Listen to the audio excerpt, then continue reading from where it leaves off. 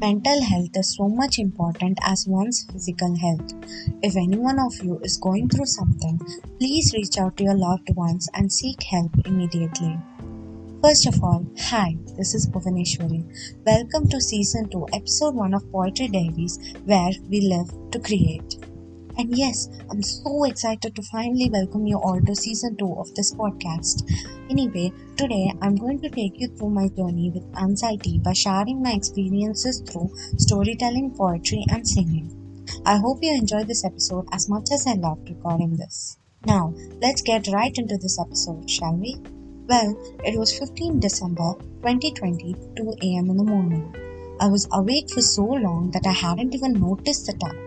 Well, at this point of time, my eyes were starting to burn, and that's when I actually noticed the clock. I had no idea why I was awake for so long or what was exactly going on. But all I could remember was that I was feeling everything and nothing at the same time almost the whole night. Anyway, as I had come to my senses slowly because of the burning sensation in my eyes, I realized I had to sleep now or I wouldn't be able to function properly in the morning. So I sighed and I hit the pillow. But the moment I hit the pillow, I could feel the silence of the night. All I could tell you was that it wasn't the good kind of silence. Then I heard the clock ticking, tock, and with every tick-tock, I felt the intensity of the sound getting higher and higher. Then slowly, my chest felt heavy, as if I was drowning underwater.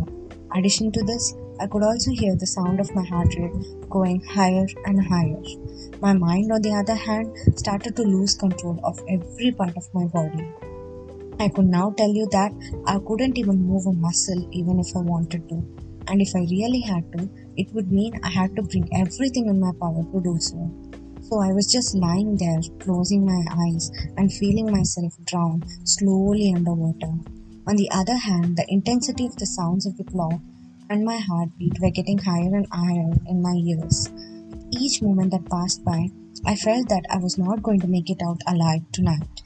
Anyhow, after a brief moment had actually passed by, I felt the sound of the clock and my heartbeat banging in my head so loud this time.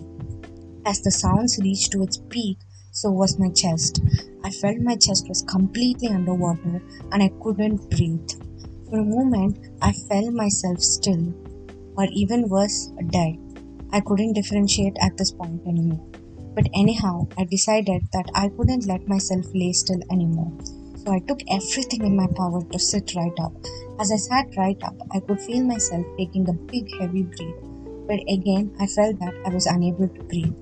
I had read somewhere on the internet to breathe easily, one could keep themselves elevated. And so I did that. I quickly put a pillow and laid back on the head of my bed. I tried to widen my chest as much as possible to be able to breathe.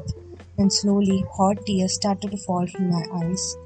I was going calm, but also felt depressed and heavy on my chest. I saw the time, show 2:30 am, and that's when I remember I had been having anxiety almost the whole night, and that is the reason why I couldn't sleep. So I sighed and put the music on the phone. It started playing the lines. Tell me something more. Are you happy in this modern world? Or do you need more? There's something else you're searching for. I'm falling.